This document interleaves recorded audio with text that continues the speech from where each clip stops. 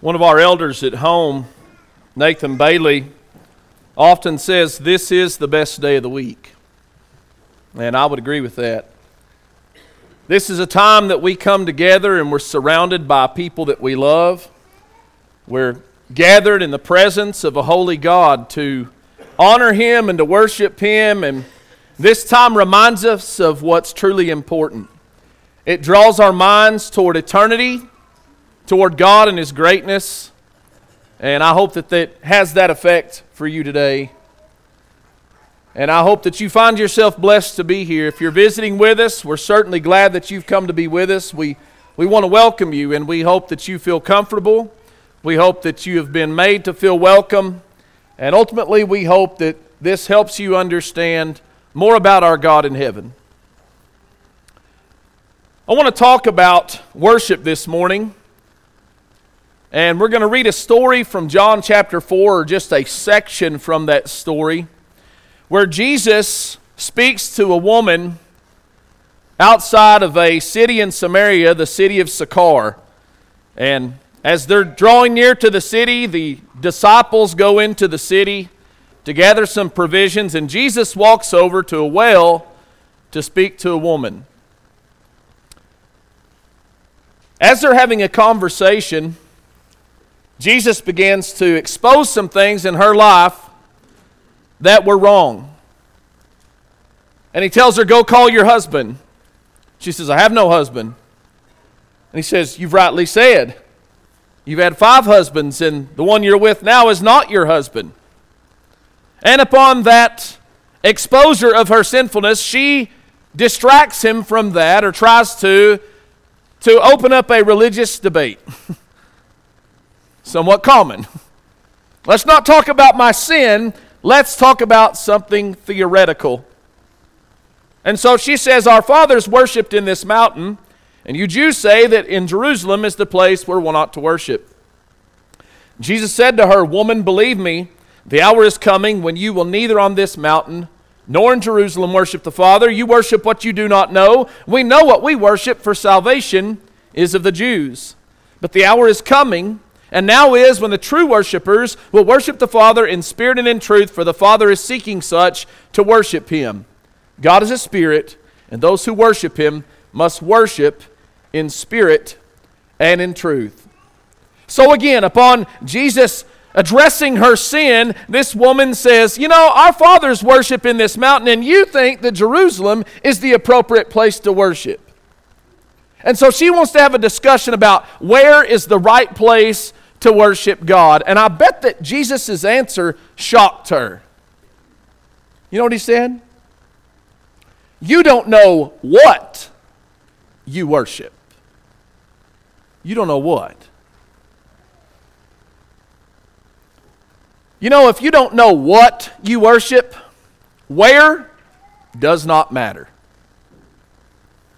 She didn't know who God was or is.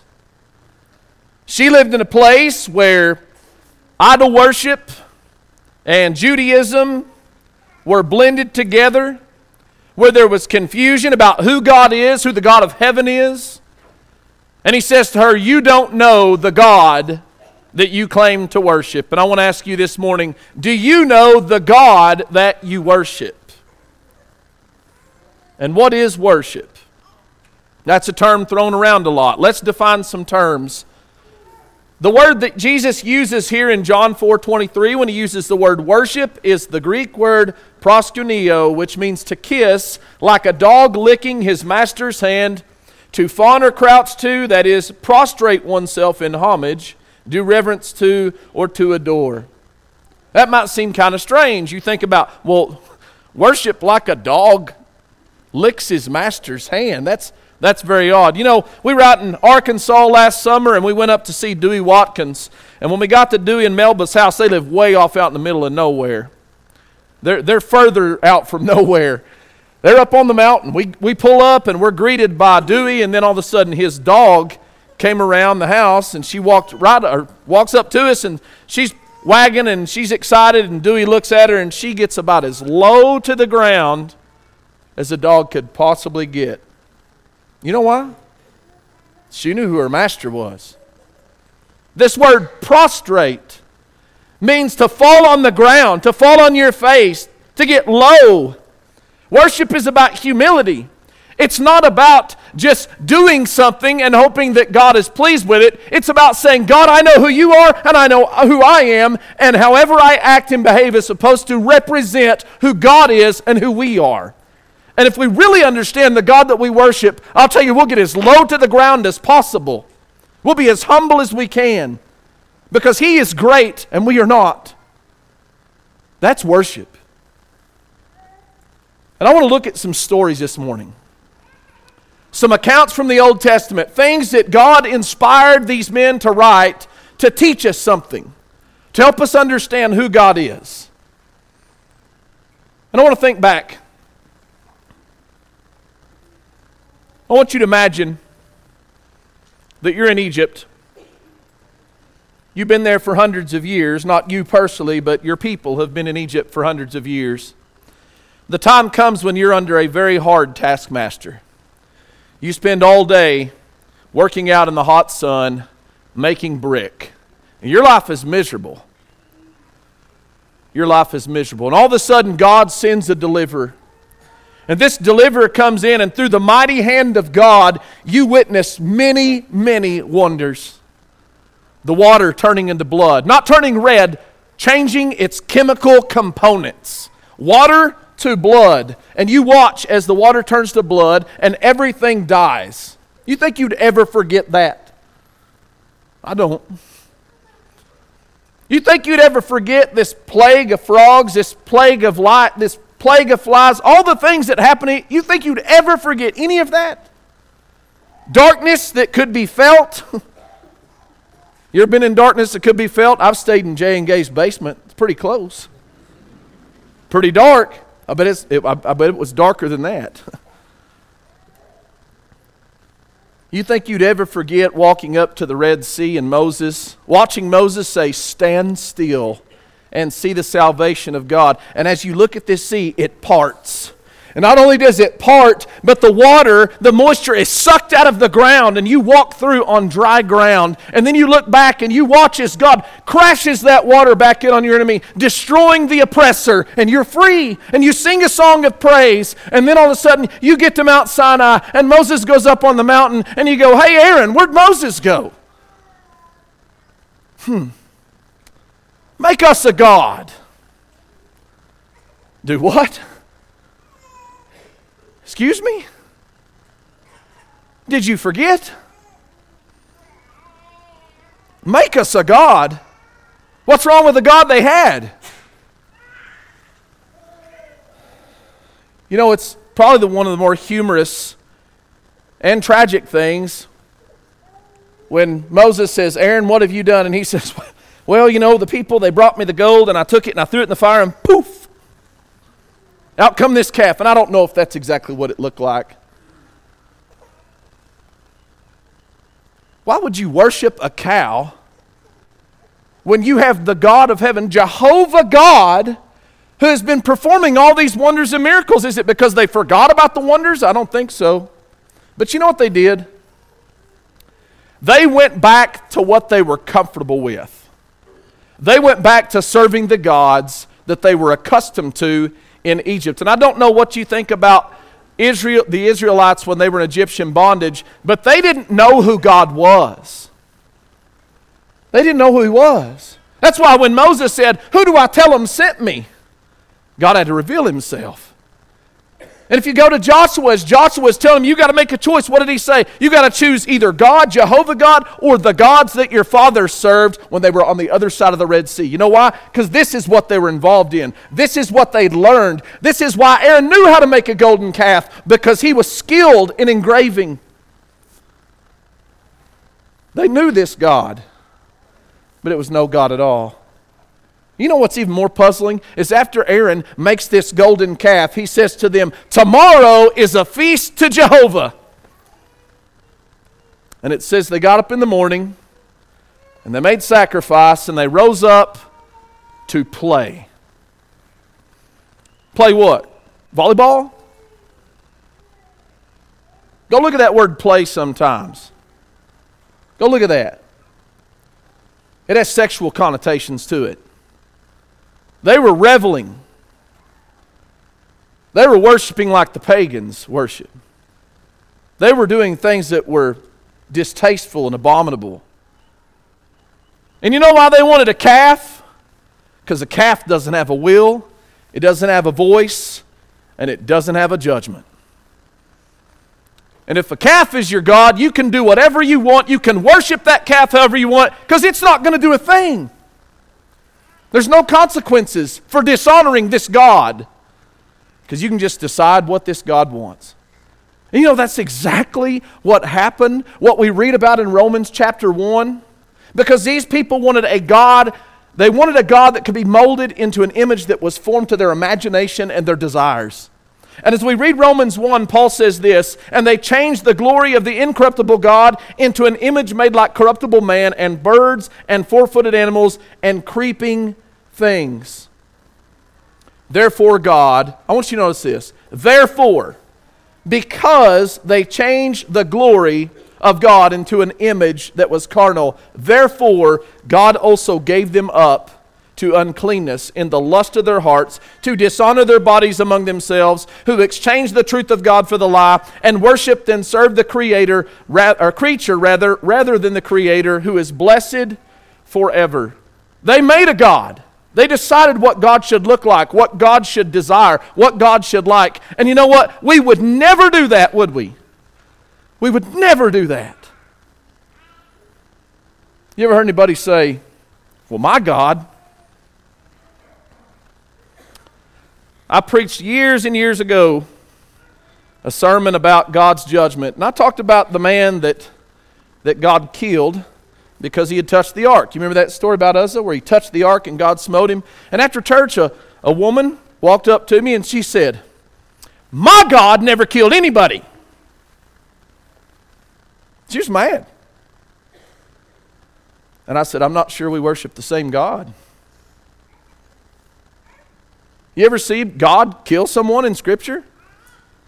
God's killed lots and lots of people. But see, in her imagination, she had this view of God, and she had formed God to her imagination. And I want you to hear something. God is not created in our image. We are created in His. You don't get to decide who God is. But you know why people do that? Because they want to sin. They want to rebel. They want to do what they want to do. And so if I can just formulate a God out of my imagination, I get to worship and serve Him however I choose. And I hope you know who the God of heaven is, because He's not that.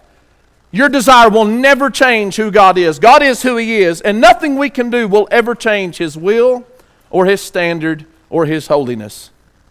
Zechariah chapter 7 and verse 5, say to all the people of the land and to the priests, when you fasted and mourned in the 5th and 7th months during those 70 years, did you really fast for me, for me? When you eat and when you drink, do you not eat and drink for yourselves? Should you not have obeyed the words which the Lord proclaimed through the former prophets when Jerusalem and the cities around it were inhabited and prosperous, and the south and the lowland were inhabited? What does he say? Now, what's he talking about? He's talking about the time that they spent in Babylon. And during that time of trial and tribulation, he notes that they were fasting during that time of hardship. And here's what he said. When you did that, did you do that for you, or did you do that for me? What was the evidence? Look at verse 7 again. Should you not have obeyed the words which the Lord proclaimed through the former prophets when Jerusalem and the cities round about it were inhabited and prosperous? Now, here's his point. If you were really fasting for me, you'd have done that when life was good. You'd have done that when you were rich and when the land was prosperous. Oh, now hardship has come. Now you want to reach out to me. Now you want to suffer. Now you want to fast. And he said, that is evidence. You're just doing this for your own benefit because life is hard. Is God not great when life is hard? Has His majesty, His glory changed when our life changes? When we worship God, do we do that for Him? Or do we do that for us? Because if we don't do it for ourselves, that's not worship at all. Remember, worship is an acknowledgement of the glory of Him. It's not about what we desire and what we like and what makes us feel good. And I'll be honest with you, worship makes us feel good. It makes us feel good. But if that's all it's about, we don't know who we worship.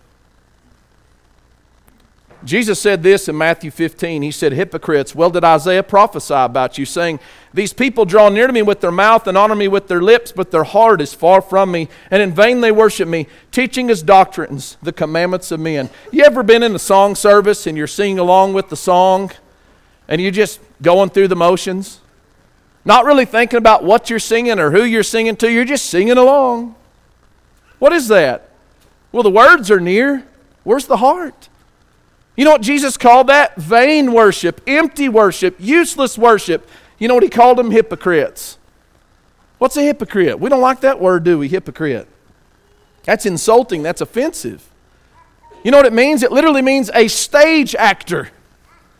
He said, you're just putting on a performance. You don't mean it. It's not really a representation of what's on the inside. You're just putting on a performance so that everybody around you can look and behold. I hope we don't do that. Because if we think God's going to accept that, we do not know who we worship. We do not know who we worship. Worship is sincere. Worship is from the heart. Isaiah chapter 1, verse 14. Listen to what Isaiah prophesies. God says through Isaiah, your new moons and your appointed feasts my soul hates. They are trouble to me. I'm weary of bearing them. When you spread out your hands, I will hide my eyes from you. Even though you make many prayers, I will not hear. Your hands are full of blood. Wash yourselves. Make yourselves clean. Put away the evil of your doings from my eyes. Cease to do evil. Now, who told them to observe new moons and appointed feasts? God did. Not only did He tell them to, He commanded that they do so. And you know what God said? I hate your worship. That's what He told them. I hate it. Well, that's interesting. You hate us doing what you said? No. He hated them doing what He said and ignoring the other things He said. What did He say? I hate your worship because your hands are full of blood. Because you're living in sin. If you think that you can go out Monday through Saturday and live life however you want, and you can live in sin and practice sin and then come in here and worship God and He's going to go, yep, love it. No, wrong. He told them, I hate your worship because it's not sincere and you're not obeying me. You're rebelling against me. You're living in sin. We can't come in here and put a Band-Aid on a puncture wound by sitting in the service and singing praises to a God that we're not willing to honor Monday through Saturday. And if you think that's okay, you don't know the God that you worship. You don't know the God of heaven. Isaiah chapter 15. We're going to spend some time on this particular account because there's so many things that we can learn about worship, about sacrifice, about what's pleasing to God. And so before we read this, I just want to kind of set the scene. Maybe you're unfamiliar with this story. There was a time when God commanded King Saul to go out and utterly destroy the Amalekites. And the word utterly, by utterly, he means I want you to destroy every one of them. Men, women, children, livestock, obliterate them from the earth. Destroy all of them. And Saul goes out, and he's going to carry this mission out, and he takes the people with him. And while they're there, they make a decision. Let's keep the king alive. And then he makes a decision, well, let's not kill all the livestock. There's some good livestock here. We could actually take the best of the livestock back, and we could offer that to God. And so after making this decision, God speaks to Samuel. Samuel's not there, by the way. Samuel is going that way, but God speaks to Samuel, and He says, I regret making Saul king because he's rejected me. And Samuel cries out to the Lord all night long. He's grieved over what Saul's done. And when Samuel gets to where Saul is, notice what Saul says to Samuel when he greets him. Blessed Are you of the Lord? I have performed the commandment of the Lord. Now, first off, we know that's not true, because both God and Samuel, they both know that's not true. But he thinks that he's done exactly what God has asked him to do. He's done what's pleasing to God. And Samuel just says this. He doesn't say, you haven't done what God said. Here's what he says. What then is the bleating of sheep in my ears and the lowing of the oxen which I hear? He's just pointing out the fact, you didn't do what God said. Where'd you get these sheep? Where'd you get these oxen? You know what? Saul is pretty dense at this point. He doesn't understand what's happening. And so he makes all these excuses. You know what his excuses are? Well, the people did this. And you know how the people are, Samuel. And Samuel says, be quiet. Be quiet, and I will tell you what the Lord said to me last night. And he said to him, speak on. Verse 17, this is very important. When you were little in your own eyes, were you not head of the tribes of Israel? And did not the Lord anoint you king over Israel? And now the Lord sent you on a mission and said, go and utterly destroy the sinners, the Amalekites, and fight against them until they are consumed. Notice what he points out. When you were little in your own eyes, you know what that means? Saul, you've lost your humility. You've lost your ability to see who you truly are. There was a time when God anointed you king when you were little in your own eyes. And he was the tallest man in Israel. But he was little in his own eyes, and he was a man of humility when God anointed him. But you know what? I don't know if y'all still say this here. He got too big for his britches. He got too big for his britches. He let his power go to his head. And he started making decisions about what he thought was right. And he did what God said, or he didn't do what God said to do because of his position. And Samuel's revealing to him, this is a pride issue. That's why you didn't do what God said. But he still doesn't get it. He said, why then did you not obey the voice of the Lord? Why did you swoop down on the spoil and do evil in the sight of the Lord? And Saul said to Samuel, but I have obeyed the voice of the Lord and gone on the mission which the Lord sent me and brought back Agag, king of Amalek. I have utterly destroyed the Amalekites. He just doesn't see it. But he's about to. He's about to see it. Samuel says this. This is the most important part of this story. This is what I want us to learn this morning. Samuel said, has the Lord as great delight in burnt offerings and sacrifices, in obeying the voice of the Lord? Behold, to obey is better than sacrifice, and to listen than the fat of rams. So we talked about sincerity, the importance of the heart, the importance of the outpouring of the spiritual, if you will. But that's not good enough. Sincere as he may have been, God's not happy. Why? Because God would rather have obedience than sacrifice. And if you sacrifice and it's not obedience, God doesn't want it.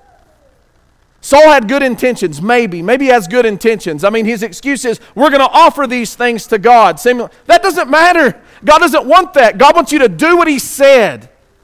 That's what he wants, obedience. So why'd you do this? Now listen to verse 23. This is another important verse.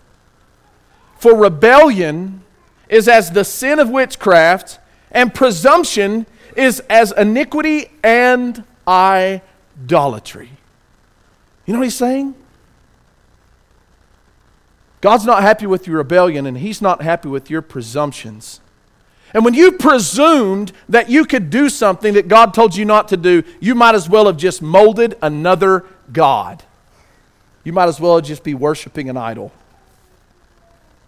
Because you've rejected the word of the Lord, he has also rejected you from being king. Now listen to verse 24. Saul finally gets it. Saul comes clean. Saul says to Samuel, I have sinned, for I have transgressed the commandment of the Lord and your words, because I feared the people and obeyed their voice. Oh, now it's not about the people, right? He gets it. So why did Saul do what he did? Well, Saul said, I did that because I gave in to the people. I gave in to the people. I wish this was in a circus tent, but it's not.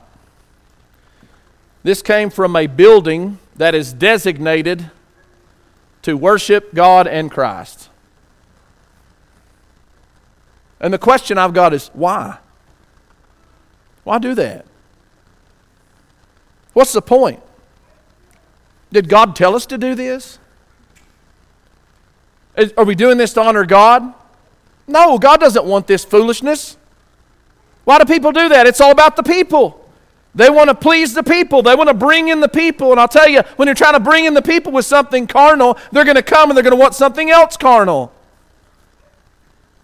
Do you remember when Jesus fed the thousands? And then he exposed their carnality by saying, the only reason you're here is because you ate the loaves and you were filled. Then he gave them something spiritual, and you know what they did? They left. It's fickle. It's pointless. It's not about pleasing the people, drawing in the people with carnal things. If you sow to the flesh, you'll reap corruption. Why are we doing this? The people. Years ago, I lived in East Texas, and I met this guy. He sang at a wedding that I preached down there. Good guy, nice guy. Very good, talented singer. He was a star on Nashville Star. It was a reality show that some of y'all may or may not remember. He got second place, which is a pretty big deal. And a great singing voice. And I saw this flyer out one day, and it said, "Come hear the music of Casey Rivers." And this is not about this man, but it's about what was happening here. Come hear the music of Casey Rivers. Let me ask you a question. If we just come to hear some man and see his talent, is that what God wants? That's what these people thought would draw the crowd. We're gonna put this guy on display, and if people left and they left that day and they said, "Man, Casey Rivers, we like his singing, we like the way he played that guitar. Man, wasn't he great?" They're missing the point. Because when we leave here, our thoughts should be, how great is our God? God is great, not Casey Rivers. Why do we do this? For the people. Let's entertain them. Let's give them something to get excited about. Give them an emotional experience. And they don't know the God they worship. And if we have that attitude, we don't either. We're seeing preaching drastically change in the world. It's not about what the Scripture says. Why are people so infatuated with secular preaching?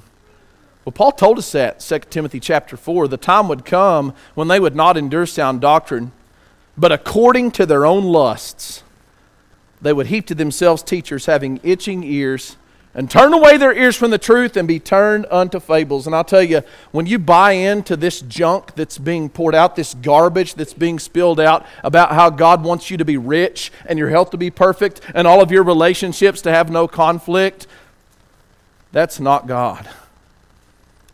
That's just these predatory men finding their prey and stealing your money. That's all it is. You know why they do it? The people. 50,000 people will be gathered to listen to this man speak. You know why? Because he's going to tickle their little heartstrings, tickle their ears, tell them what they want to hear. It makes them feel good. It's not about that. It's about God. We do what we do to please the people. We don't know the God that we worship. Can you tell the difference? Can you really? You say, well, it's color-coded. Well, actually, the red goes with the green and the green. You can't tell the difference. It doesn't look any different. Did God ask us to get laser shows and lights and smoke machines? To put amplifiers and push people's talent out in front of people and give them these chanting things that are just more of an emotional experience than an exaltation of the glorious God that created us? I don't often quote men. I'm going to quote a man this morning. I don't often do this, but I'm going to quote him because I believe what he says is true and it's biblical. A.W. Tozer, writer, said, "Worship is no longer worship when it reflects the world around us more than the Christ within us." Amen. When worship is about the people, when it is a representation of what is surrounding us in the world, and it doesn't represent the glorious, gracious, almighty, all-powerful God, it's not worship. It may have a semblance of worship, but God is not pleased. Paul said in Galatians 1 and 10, "For am I now seeking the approval of man or of God? Or am I trying to please man? Now listen to the last part of this. If I were still trying to please man, I would not be a servant of Christ. This is why this matters. This is why this matters. So when we came in here this morning, who did we come here to worship? Are we worshiping God? Are our minds and our hearts drawn toward God as we worship Him and we sing praises to Him? Is He our focus? Or are we just worshiping others? You say, whoa, whoa, whoa, whoa. No, really, let's think about it. Are we doing what we do to be seen by men? To be approved by men? I'll tell you, when I was a young man and I'd get up and lead singing and people would come to me and they say, man, you're a good song leader. I really like that. Pat me on the back. Man, I felt good about that. And I felt good about that for all the wrong reasons. All the wrong reasons. If we're not careful, we'll get that way in everything. We had an older gentleman that used to go to church with us. He's passed away now, a brother in Christ from Pampa. He used to say the devil will do everything he can to keep you from getting up here and preaching God's word. And then once you get up here, he will pat you on the back until you fall on your face. And all of a sudden it becomes about us. And about people and how people react and whether or not we're pleasing people. We cannot let ourselves do that. What about ourselves? We come in here and worship ourselves. You say, well, that's ludicrous. Is it? You know how many times people leave the services and they leave griping about the church service? Mad about the church service? Well, they led those songs too slow. Who cares? Get over yourself. I get it. We don't want lifeless worship. I'll talk about that in a minute. But why are we making it all about us and our preferences? Well, I don't necessarily like that song that they led. Okay, if the song's unscriptural, we shouldn't like that song. And I think it's ridiculous that sometimes we'll sing songs that are not scriptural because we like the way it sounds. That's not worship. You know what that is? That's us catering to our own desires and our own pleasures. Don't worship yourself. Don't leave here not gaining the blessing of the assembly because at some point you said, well, I didn't like that. What we should be asking is this. Was God glorified today? Did I learn something from God's word? Was I convicted? Was I edified? Were others convicted? Were others edified? Is what was taught today true? Did I glorify God with my heart and my sincerity? Those are the questions we ought to be asking, not, well, are they going to lead the songs I like today? Are they going to lead the old songs today? Oh, are they going to lead the new songs today? Kids, right? It's not about us. It's not about us. I got one more question I want to ask you, and this may seem kind of bizarre, but are we just worshiping the worship? You lost me now. I can't tell you how many church services I've sat through and sang every song, and the only thing I was concerned about were the notes. The notes. Making sure every note was right, every rhythm was right, and when I'd hear people get off rhythm, I'd go, ugh. And I will tell you, as an audiophile, someone who loves the sound of music, when all four parts come together in perfect harmony and the rhythm's right and the dynamic is right, I'm telling you, it gives me chills. I love it. But if all of that's right and we don't even know what we're singing, to my shame, in the last 2 or 3 years, I've learned what some of the songs I've been singing for 40 years actually means. Because I knew all the words and all the notes, but never sat down and looked at the words and learned what I was saying. You know what we're doing? We're just worshiping the worship. Worshiping the harmony. We need to have a cappella. I believe that. I believe that's the pattern that God shows. But if it's all about, well, we sing a cappella and we're good singers, we don't know the God we're worshiping. He wants our hearts and our sincerity, not just our mouth moving. And again, if the mouth is close and the heart is far, it's empty. It's just empty. And we've got to be careful.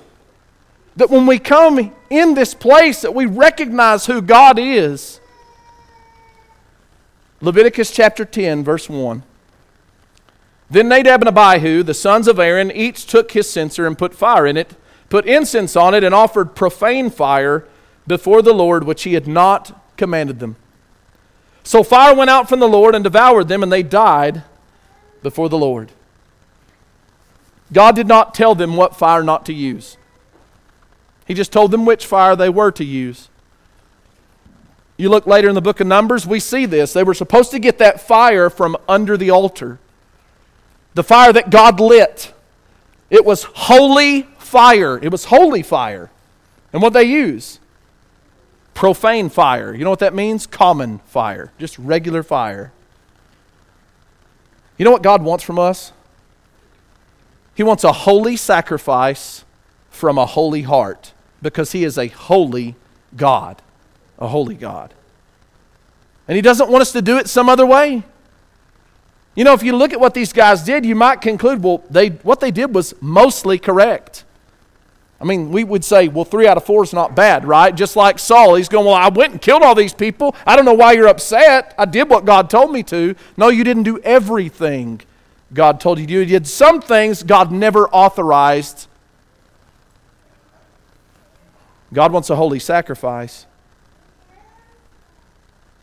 And I want to say this as we conclude.